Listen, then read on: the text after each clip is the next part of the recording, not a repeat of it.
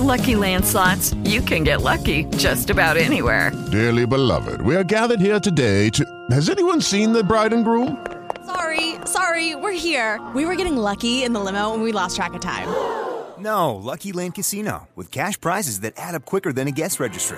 In that case, I pronounce you lucky. Play for free at LuckyLandSlots.com. Daily bonuses are waiting. No purchase necessary. Void where prohibited by law. 18+. Terms and conditions apply. See website for details.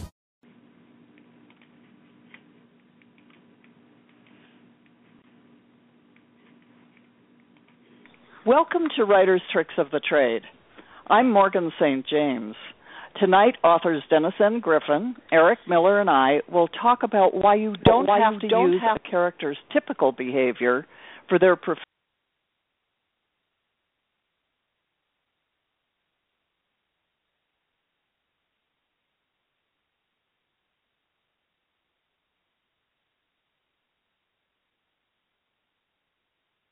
Welcome to Writer's Tricks of the Trade. I'm Morgan St. James.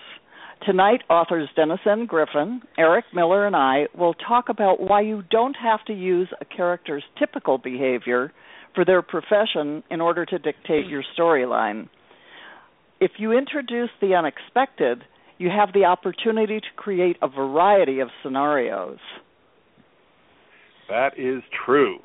And as an author, it's important to consider how your character's professions relate to the story that you want to tell.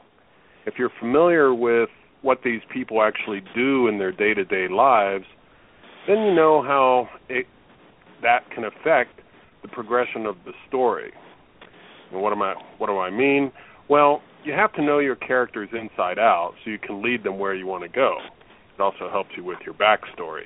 I'm going to tap into the minds of Morgan and Denny tonight and bombard them with some questions about exactly how to do that.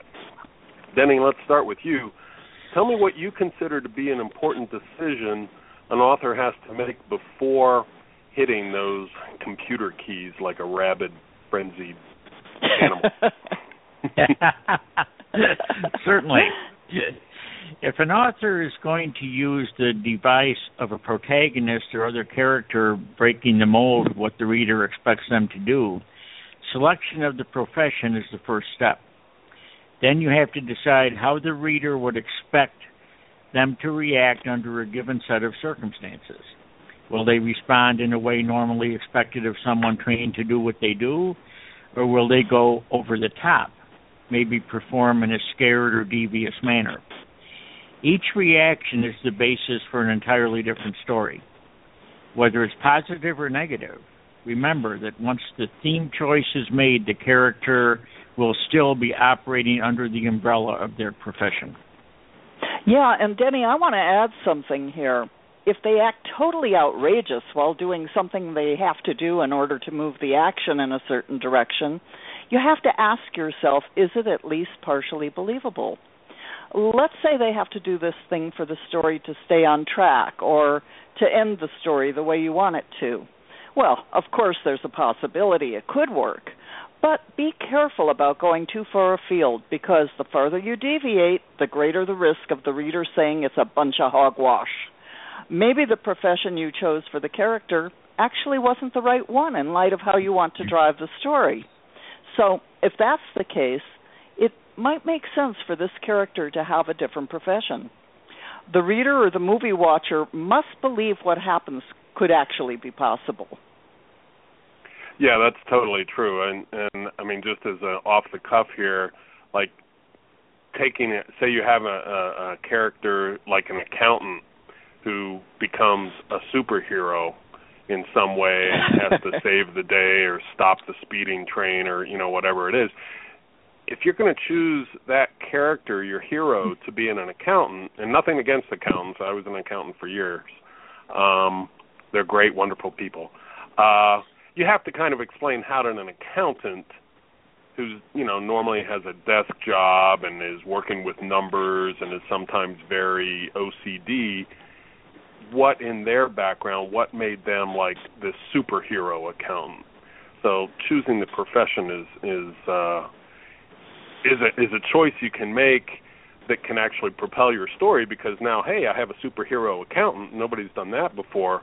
But if you're choosing to do that, you need to explain how and why your accountant became a superhero. But let's talk a little bit about why it's important to match reactions with the professions. I mean, that's basically what I'm talking about here. I can think of even more instances when I've read a book or watched a movie and either thought, no way, that would never happen. Denny, do you have any good examples of what I'm talking about here? Yeah, this whole subject is really near and dear to me, because I get very turned off rather easily when I see something that's really way out there, where you start to doubt that something could possibly ever happen. Let's take the TV series House. It had very high ratings and prevailed for many seasons. But look at it from a logical point of view, which I tried to do. A hospital would never keep a prescription-addicted doctor on staff who behaved like House, regardless of how good he was. My friends in the medical profession insist the hospital would be too afraid of malpractice suits. If the same was true in a book, without the talents of an actor to carry it off and make it work, the reader might lose faith in the expertise of the author. And I don't think there's much worse than when you start getting that word of mouth out there that perhaps your work, your book, or in the case of a TV series, your TV show, plays too fast and loose with reality. And, that can really destroy your readership or your viewership in a relatively short order. Oh, that's all true, Denny. I mean, and, even worse than they might tell their friends about how off base you are. that's and the kind of word of mouth their friends. Exactly. That's the kind of word of mouth an author doesn't need. Let's explore that a little bit. Once the reader or viewer has a doubt, are they going to lose confidence in how likely is it that they're going to lose confidence in the entire story? Because in order for the reader to trust the author, isn't it? I mean, they have to think that the author knows what they're talking about, but they're not expecting things to maybe be 100% accurate. But there's that ring of believability that we're talking about that has to be true. We don't want every accountant to act like every other accountant. We don't want every cop to act like a stereotypical bad cop or good cop. What's your take on this, Morgan? Well, there's another factor that enters into it, Eric, because themes play a big part in the credibility of a story. And more often than not, they are related to the profession or professions of the main and supporting characters. So if you take any given situation, and despite their training, the characters all have different reasons for acting a certain way, just in real life. Whether the story or the characters come first, you have to be sure you know what would motivate them to do what they do, and how they would do it, and why. And so let's say it's a given that a cop might be more compelled to aggressively enforce order than a hairstylist, but that's not always the case. Let's assume maybe he's fighting an inner rage. I mean, face it, his weapon is a gun, not a hairdryer. But then maybe the hairstylist holds a black belt in karate, or he's a champion marksman. So it's always good to have some kind of a surprise element. And you can use the character's professions or avocations to help create it. A hairstylist with a chip on her shoulder. I see a whole new TV series. Hairstylist live at 10. Exactly. Okay, well say that sometimes ordinary people wind up doing in extraordinary circumstances.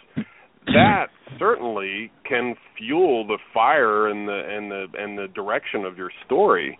If you know how a character is expected to act in a given profession, then there are a variety of ways you can develop alternate themes, like we're talking about, the hairstylist with a chip on her shoulder. Denny, And Morgan, I'm going to give you a story theme. Then why don't each of you kind of use it in a different way? Same profession, same circumstances, different story. Ready? Yeah, I'm here. I'm on for it. Okay. You up for this, Denny? I'm ready. Okay. Here's the storyline. 2 thugs assault a middle-aged man as he enters an alley, and let's say they ultimately kill him. A cop, let's say, witnesses this incident. All right, now, Denny, what can you come up with off the top of your head?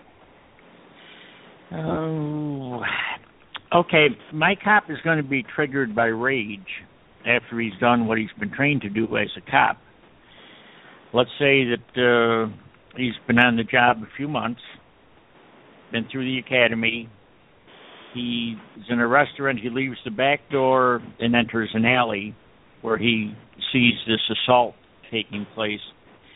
And the assault, the thugs who are committing the assault are using perhaps weapons, perhaps knives, perhaps brass knuckles, whatever. So the life of the victim is in danger. So the cop goes into action. He's been trained to respond quickly in emergency situations like this and to act to save a victim from being seriously injured or killed. So the adrenaline starts pumping. He jumps right into it. But despite his quick response, the incident's already gone too far and the victim dies. So this sets the tone that the cop now, because of his rage over what happened, he spins out of control. Now he becomes an abusive cop. And his inability to save the victim unleashed a long-buried rage from an entirely different source years before when he found himself helpless in a threatening situation. So he turns into something that he wasn't trained to be, but circumstances took over, and that's what happened to him.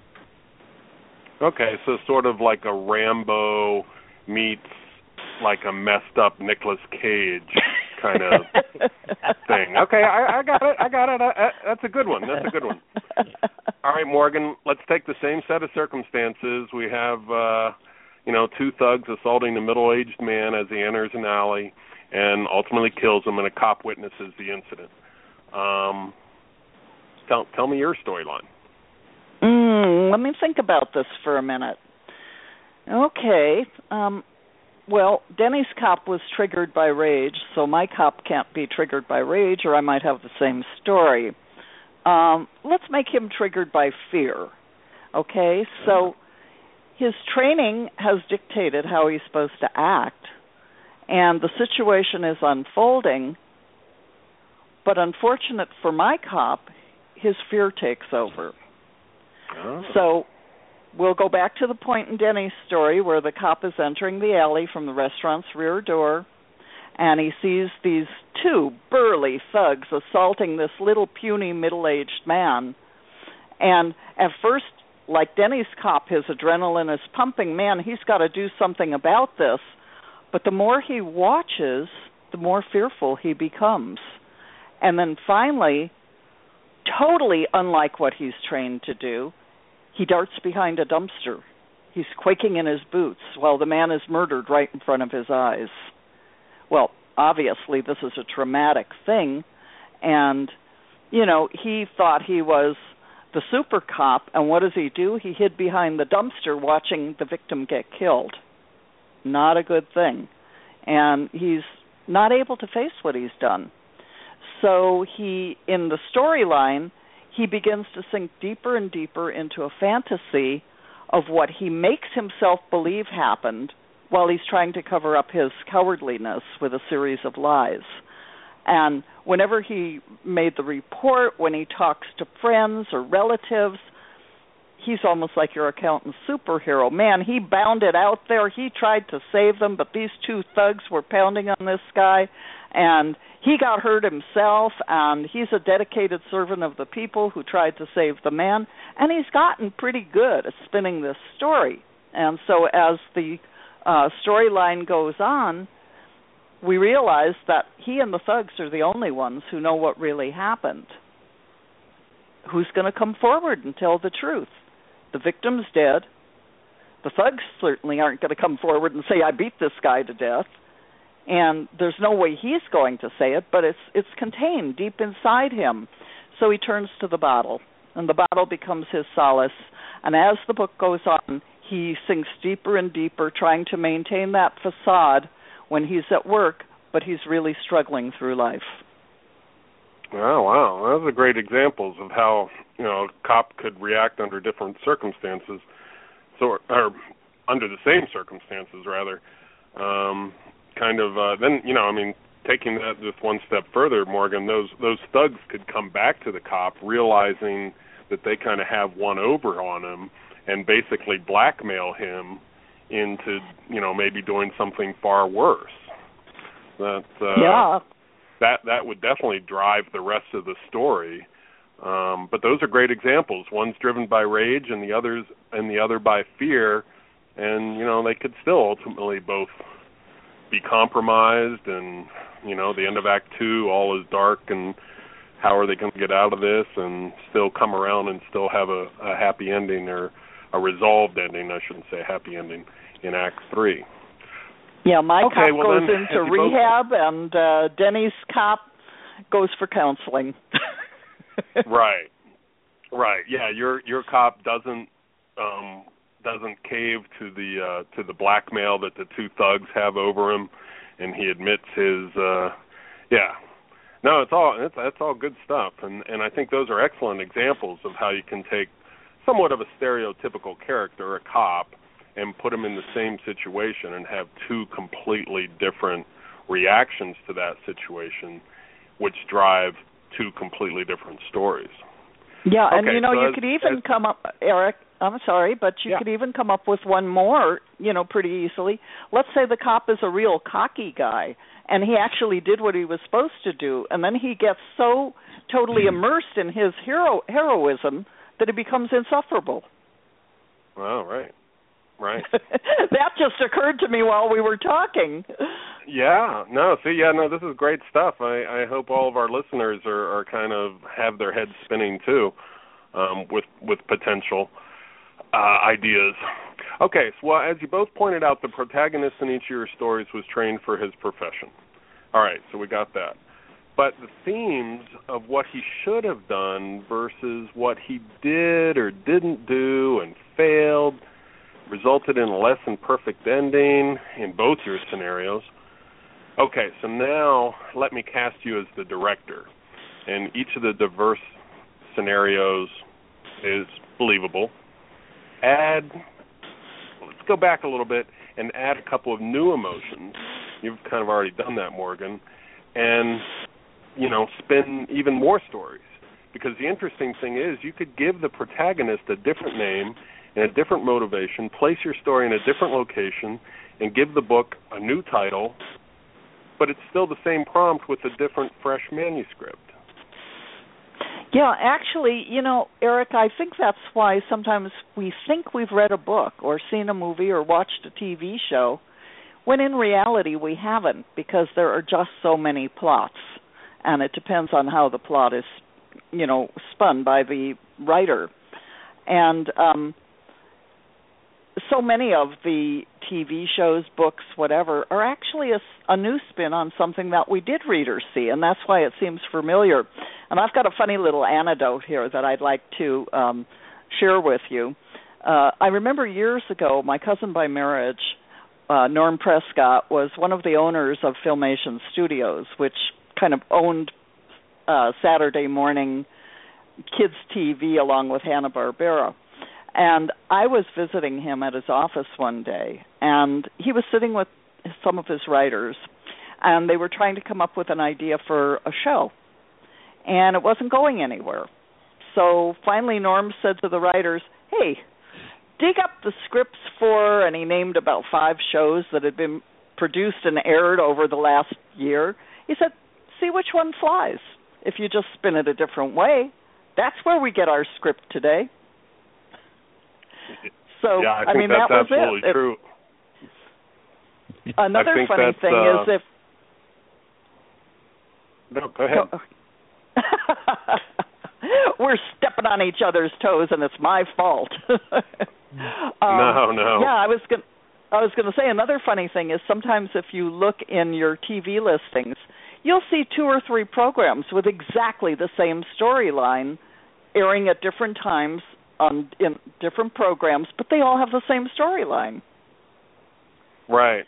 Well, it's interesting. Here in Las Vegas, we have the Shakespeare Festival every summer up in Utah, and Shakespeare has been around now for 400 years, and his plays. There's still whole summer theater dedicated to his works, and I know some English professors that do whole presentations on Shakespeare on network TV, because they can basically take every story or cast the characters on any long-running popular TV show and draw pretty convincing parallels to some of Shakespeare's most famous works. So that you just change the profession but give them the same motivation, and that's I think that happens in Hollywood a lot.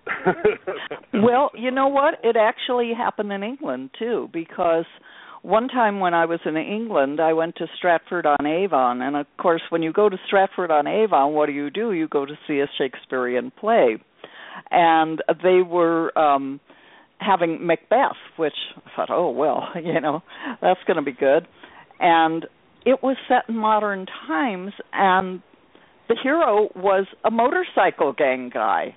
And, this just really blew my mind, because here I'm sitting in ancient Stratford-on-Avon watching this play, and it's all about a motorcycle gang, but the storyline is the same storyline.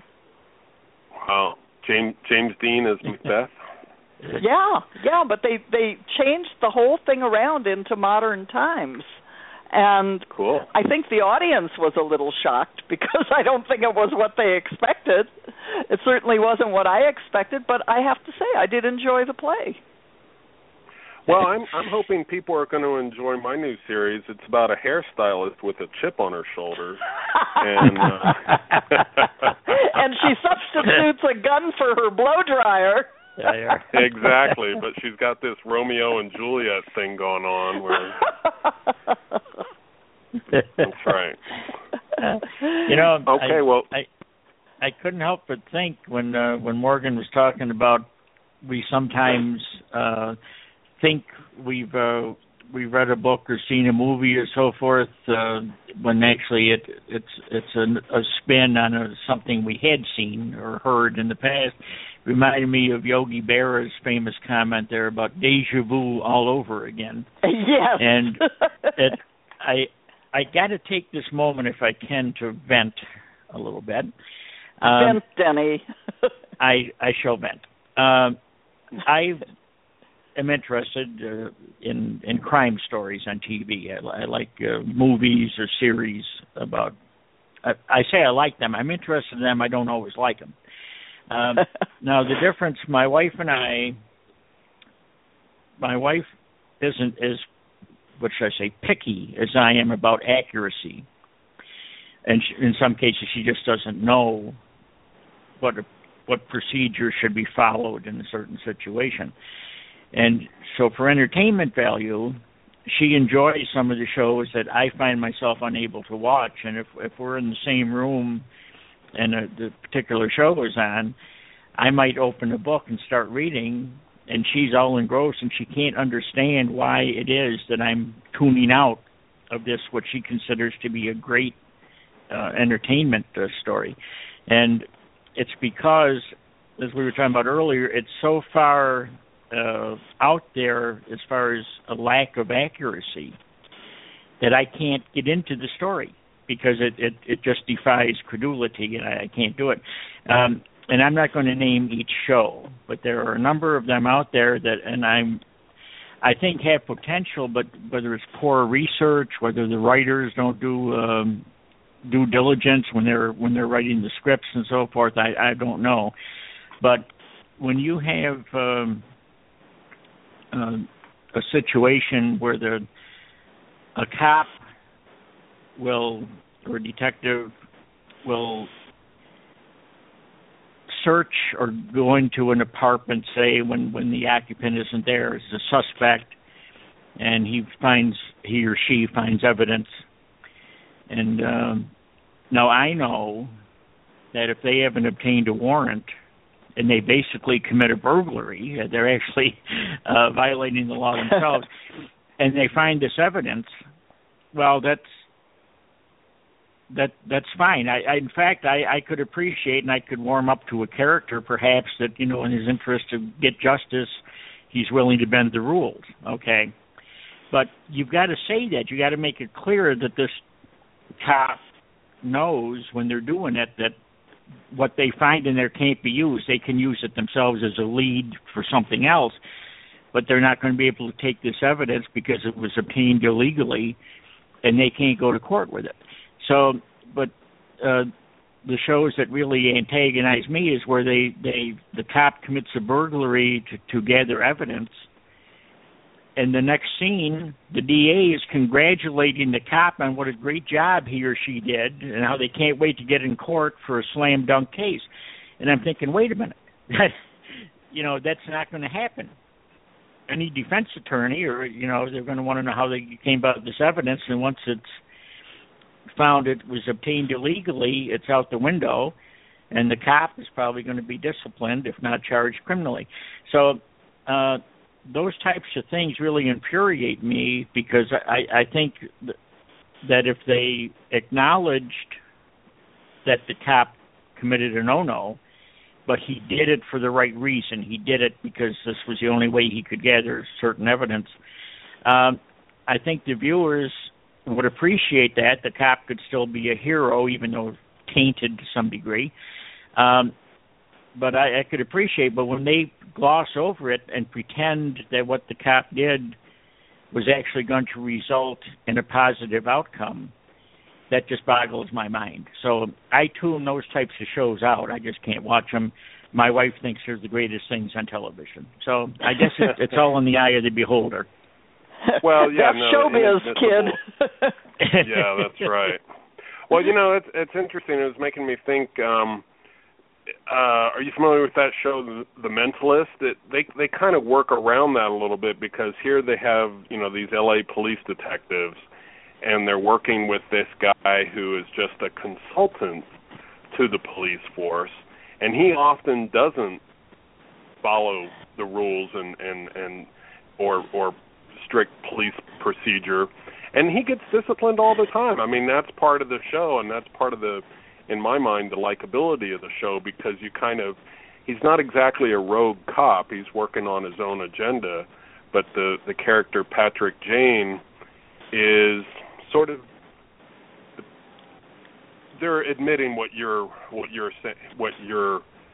they're doing what you were suggesting, Denny, in that they are working outside of the law, and they're doing things that normal police wouldn't do, but they're acknowledging it, and they're acknowledging it with this exceptional character that may or may not have psychic abilities, and he works outside of the law with them to bring the case home. Are you familiar with that show? How do you feel about The Mentalist? Yeah, I've watched The Mentalist a couple of times. The thing that's interesting about what you just said, Eric, is that it drives home the point that we were making earlier in the show, which is you can deviate from the norm, but you have to keep the believability factor. Exactly. And by him admitting that he's done the wrong things, then you have your believability. And seeing him get reprimanded. He does physically get, he's always suspended, or, the chief is after him or something like that. So there are repercussions for his bad behavior. Now, action and consequence. Right, exactly. And I think that's why the show's successful. That's why it has such a loyal following, because they are true to their audience in that way. They're not trying to pull one over. Now, let's go back in time a little bit, Denny. What about like a gritty show like Hill Street Blues? Did you think that sort of followed the... That was on so long ago that I don't remember it. I loved Hill Street Blues. Another show that I liked, even though it was not a serious crime show, it was a comedy, was Barney Miller. Oh, I love Barney Miller. Because a lot of the characters in there, I met guys who were very similar in their attitudes and their, how they talked and how they thought to some of the characters on Barney Miller. So I really enjoyed that. And to me, although it was a comedy, it wasn't supposed to be serious, it did reflect a lot of what you would hear around a squad room or a police station situation. So I really enjoyed that, and I thought for a comedy show they were very good. And Hill Street Blues, I used to just love watching that. Yeah, well, Brandon Carter, he brought in actual police officers and had them on script as writers and co-producers to get that authenticity. But that's a great example. Barney Miller is an excellent example, Denny, of taking what you think, a police department and sort of turning it on its head a little bit. And, instead of being a gritty crime drama where you're seeing people's chests get exploded by, dumb bullets, it was a comedy, but it still did deal with some pretty realistic things, much like MASH. MASH dealt with, some real issues about war and the nature of war and all in a, I don't know, maybe it wasn't funny to everybody, but, they took doctors and they gave them flaws. They were hero surgeons, but they were also raging alcoholics. Yeah. And it worked for how many seasons did MASH run? I mean, it worked. It's like, we're going to make a show about a medical unit in the Korean War. What the hell's that going to be about? Oh, right. It's going to run for 15 seasons and win, 1,000 Emmys? Who saw that coming? Well, you know what? I think that, Eric, you and Denny have made some great examples of what the whole topic of our show is today, is using things in different ways. Now, if you took the same scenario and you gave it to the writers who were doing The Mentalist, the ones who were doing Hill Street Blues, and the ones who were doing Barney Miller, you'd wind up with 3 entirely different shows on the same theme. Right. Okay, well, all right, we're starting to run out of time here. Let's sum it up for our listeners here.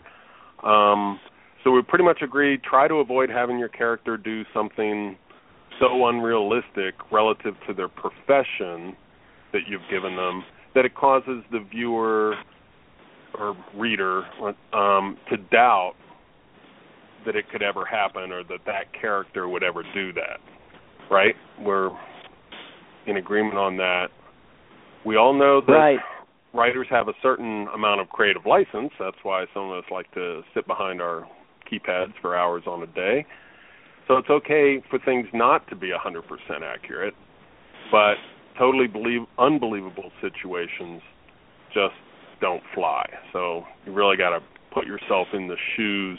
If you're going to write about a nurse or a doctor or a lawyer or an accountant, you got to put yourself in their shoes. And so believability is an essential element that allows the reader to trust the author.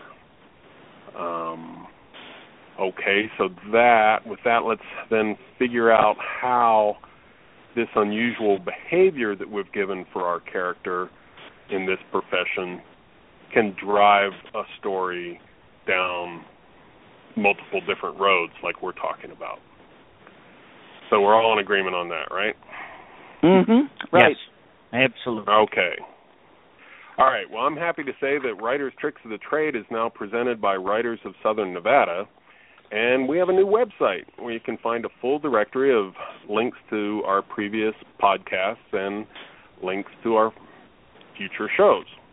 So the website, visit http, familiar http:// Tricks of the Trade Radio.blogspot.com.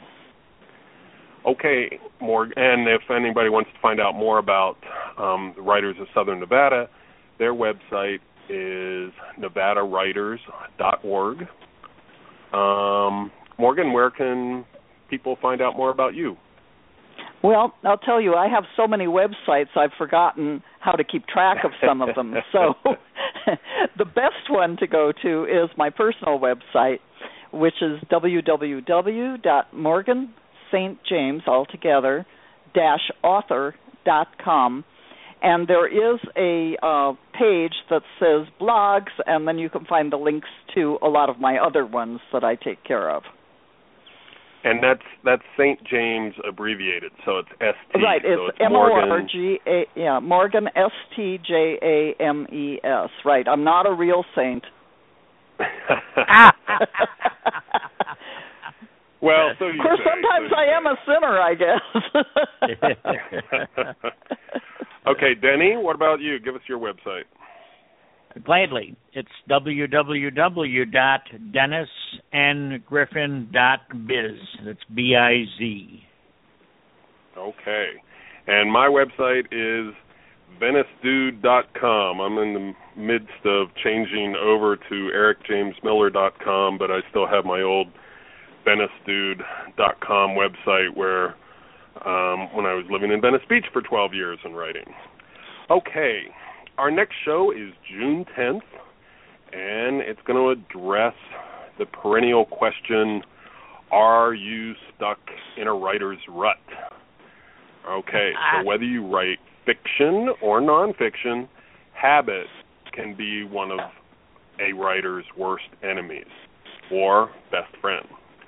Denny and Morgan are going to share tips for expanding your thinking and your writing on June 10th. So be sure to join us. And remember to check out Writers Tricks of the Trade Radio.blogspot.com. And Writers of Southern Nevada at nevadawriters.org. Absolutely. Well, I guess we'll say goodnight to everyone now, and thanks for listening, and we look forward to seeing you around the corner. Absolutely. Good night, everybody. Good night. Good night.